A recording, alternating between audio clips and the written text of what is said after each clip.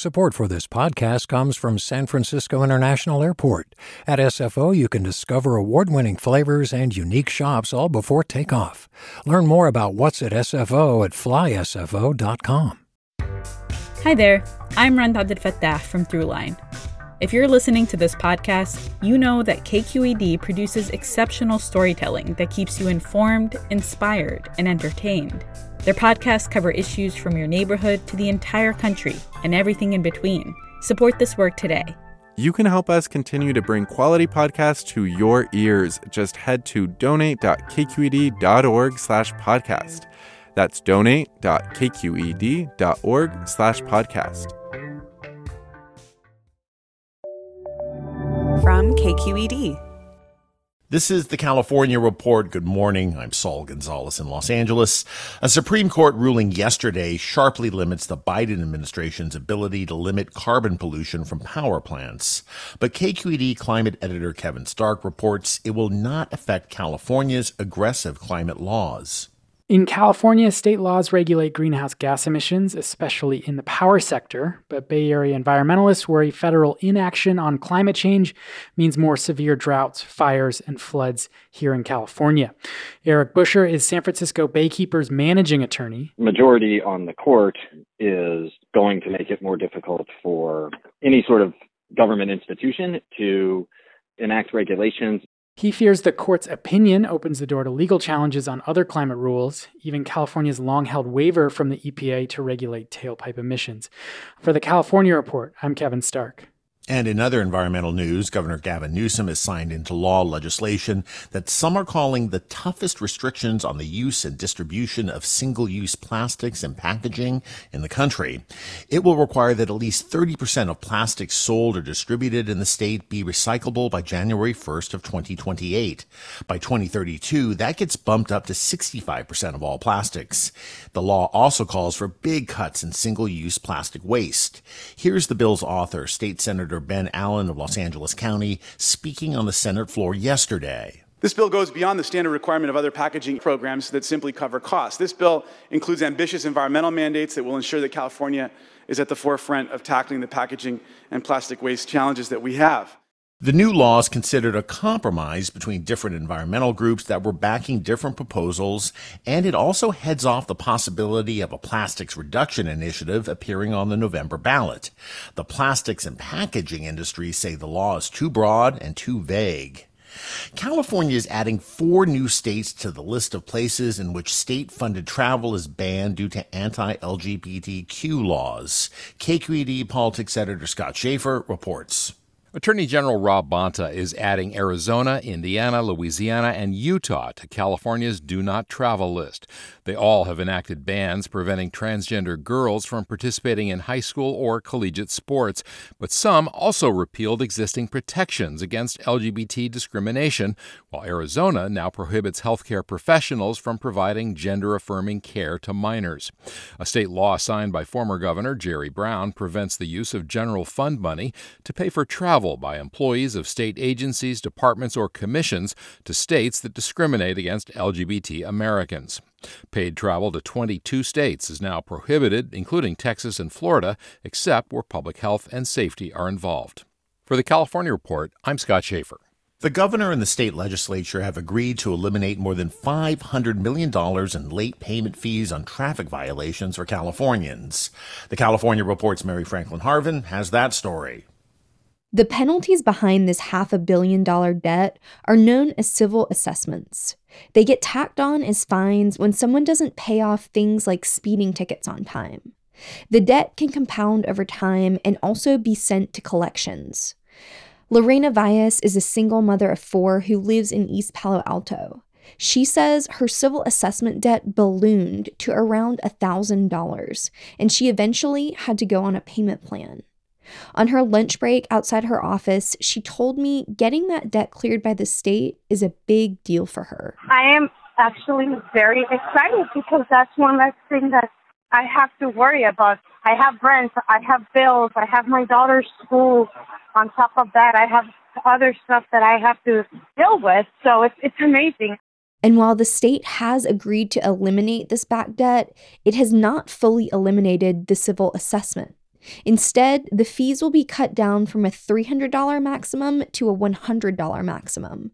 Again, Vias. I'm very happy that they chose to do this, but I would just like to say that, I know they went from $300 to $100, but $100 in the long run could be used for something else: rent, daycare, food.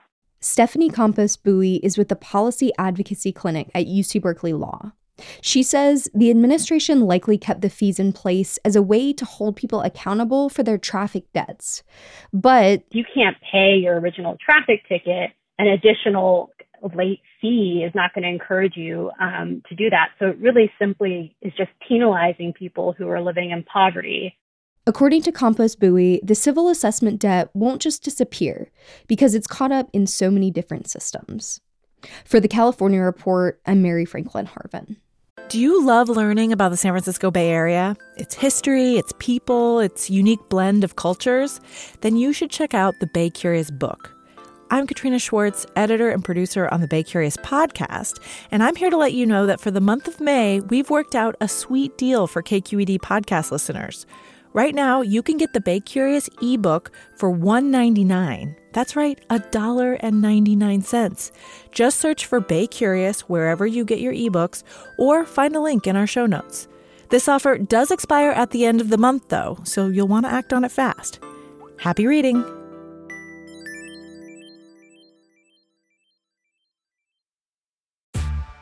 Hey there, this is Brittany Luce from NPR's It's Been a Minute. KQED's podcasts like The Bay, Bay Curious, Mind Shift, Right Nowish, and more all tell the stories of the Bay and beyond with reliable, human-centered journalism. They aim to inspire, make you think, entertain, and expand your understanding of the place you call home. Here's how you can support podcasting at KQED. Showing your support is easy, and you can join Brittany in supporting KQED Podcast too at donate.kqed.org/podcast. That's donate.kqed.org/podcast. More people are getting infected with COVID-19 at work. As KPCC's Jackie Fortier reports, there's been a steady increase in clusters of workplace cases since April in Los Angeles County. A cluster is defined by 3 or more cases in one location.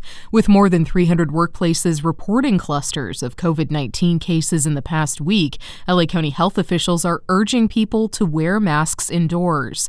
County Public Health Director Barbara Ferrer says there's more transmission at work sites because fewer staff and customers masking at the work sites, increases in on-site indoor meetings and events, and employees coming to work with symptoms. Ferrer recommended remote work when possible for vulnerable people.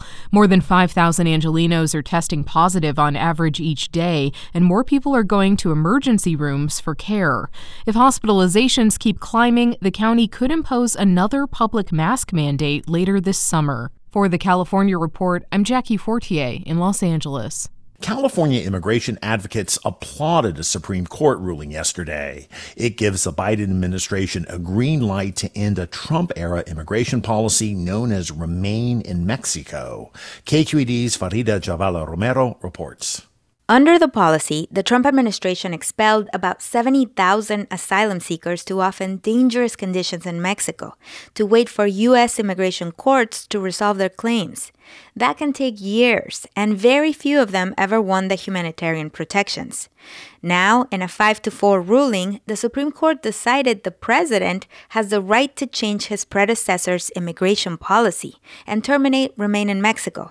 Kevin Johnson is dean of the UC Davis School of Law. It means that elections matter, and it's worth reminding ourselves of the importance of presidential elections, their outcomes, and their impacts on policy. The Biden administration had tried to end the policy before, but was blocked by a lower court in Republican-led Texas. After that state and Missouri sued.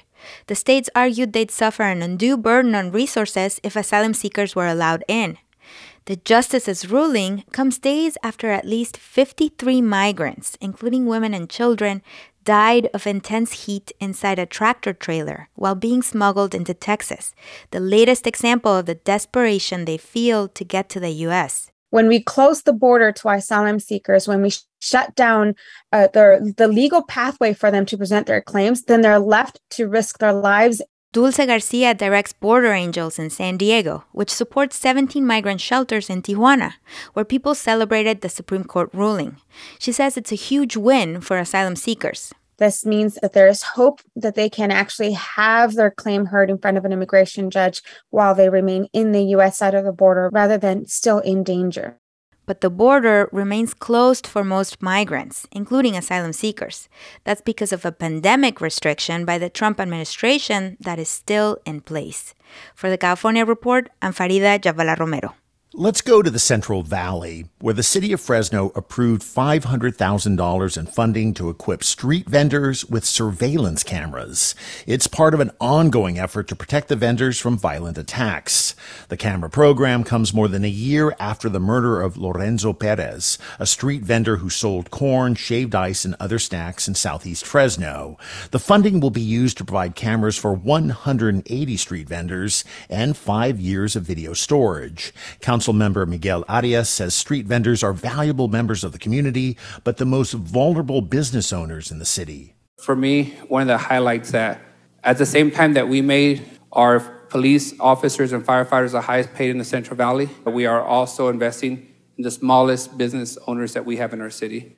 The video surveillance funding will also be used to help street vendors pay for their business permits. Mental health workers say Kaiser Permanente is not ready to comply with a new law that takes effect today.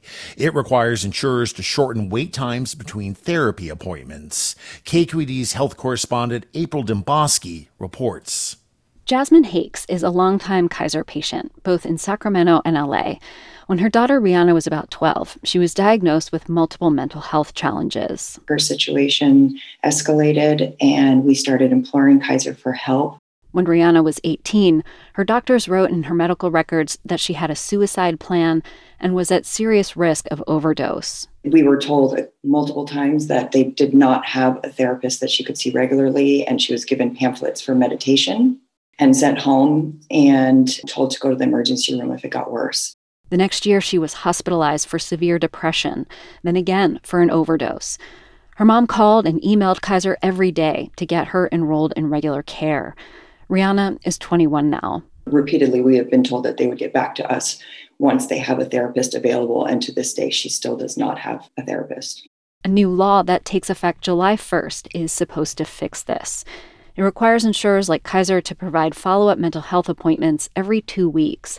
But Kaiser clinicians like Josh Garcia say their patients still have wait times of 1 to 2 months. It troubles me that the only idea I've heard possibly being under consideration is paring down mental health therapy appointments to 30 minutes. In a statement, Kaiser said it is expanding its virtual care options and its anxiety and depression treatment programs. It says it's working hard to build its workforce. It's added hundreds of new clinicians in recent years, but still has 300 open positions. For the California Report, I'm April Dembosky. Hear that rumbling? Well, it's shockwaves in the world of college sports as UCLA and USC have agreed to leave the Pac-12 conference for the Big Ten conference. The Bruins and Trojans will begin play in the Big Ten starting in 2024. Former Trojans quarterback Matt Leinart, who's now a college football analyst with Fox Sports, spoke to the Big Ten network. This is as much a financial decision as well. You look at the state of the Pac-12, and I'm a Pac-12 person. I love the Pac-12. Great memories, great moments, great teams, great players throughout the years, coaches, all of those things. But when you look at where college football is going and what the SEC has done, you kind of look at USC and UCLA out here on the West Coast and you say, hey, we got to make a move that's going to benefit our schools. Why do this? Well, money. The Pac-12 has traditionally lagged behind the other major conferences when it comes to TV revenue. It's unclear what will happen to the conference moving forward or if other schools may defect. The Pac-12 did issue a statement saying it was surprised and disappointed by the news. And that is the California Report for Friday, July 1st. We are a production of KQED Public Radio. Our engineers are Katie McMurrin, Danny Bringer, and Jim Bennett, with assistance from Seal Muller. Our producers are Mary Franklin Harvin, Daphne Young, and Keith Mizuguchi. Our senior editor is Angela Corral. Our director of news is Vinnie Tong. Our executive editor is Ethan Tobin-Lindsay. And our chief content officer is Holly Kernan. I'm Saul Gonzalez. Thanks so much for listening, and have a great day. Support for the California Report comes from Personal Capital, providing people with financial tools like the Retirement Planner to help them achieve their financial goals. PersonalCapital.com. Paint Care, now with 834 drop-off sites in California where households and businesses can recycle their leftover paint. More at paintcare.org. And Eric and Wendy Schmidt, through the Schmidt Family Foundation, working together to create a just world where all people have access to renewable energy, clean air and water, and healthy food. On the web at theschmidt.org. Hi, I'm Sasha Koka, host of the California Report magazine. Every week, we bring you stories about what connects us in the giant, diverse Golden State. Because what happens in California changes the world. I love this place. We were once seen as like the place to be, California. The land of milk and honey. That's where you go to Sunshine State, but we just have challenges right now. KQED's California Report magazine. New episodes drop every Friday, wherever you get your podcasts. Hey, it's Glenn Washington from Snap Judgment. And if you love what you're hearing, and I know you love what you're hearing, please consider becoming a KQED member. Get special access to cool events, behind-the-scenes footage, and so much more. Plus, you'll sleep better at night knowing you did your part for the community you depend upon. It's in you. Please be in it. Visit donate.kqed.org/podcasts to sign up now. That's podcast with an S. Thanks.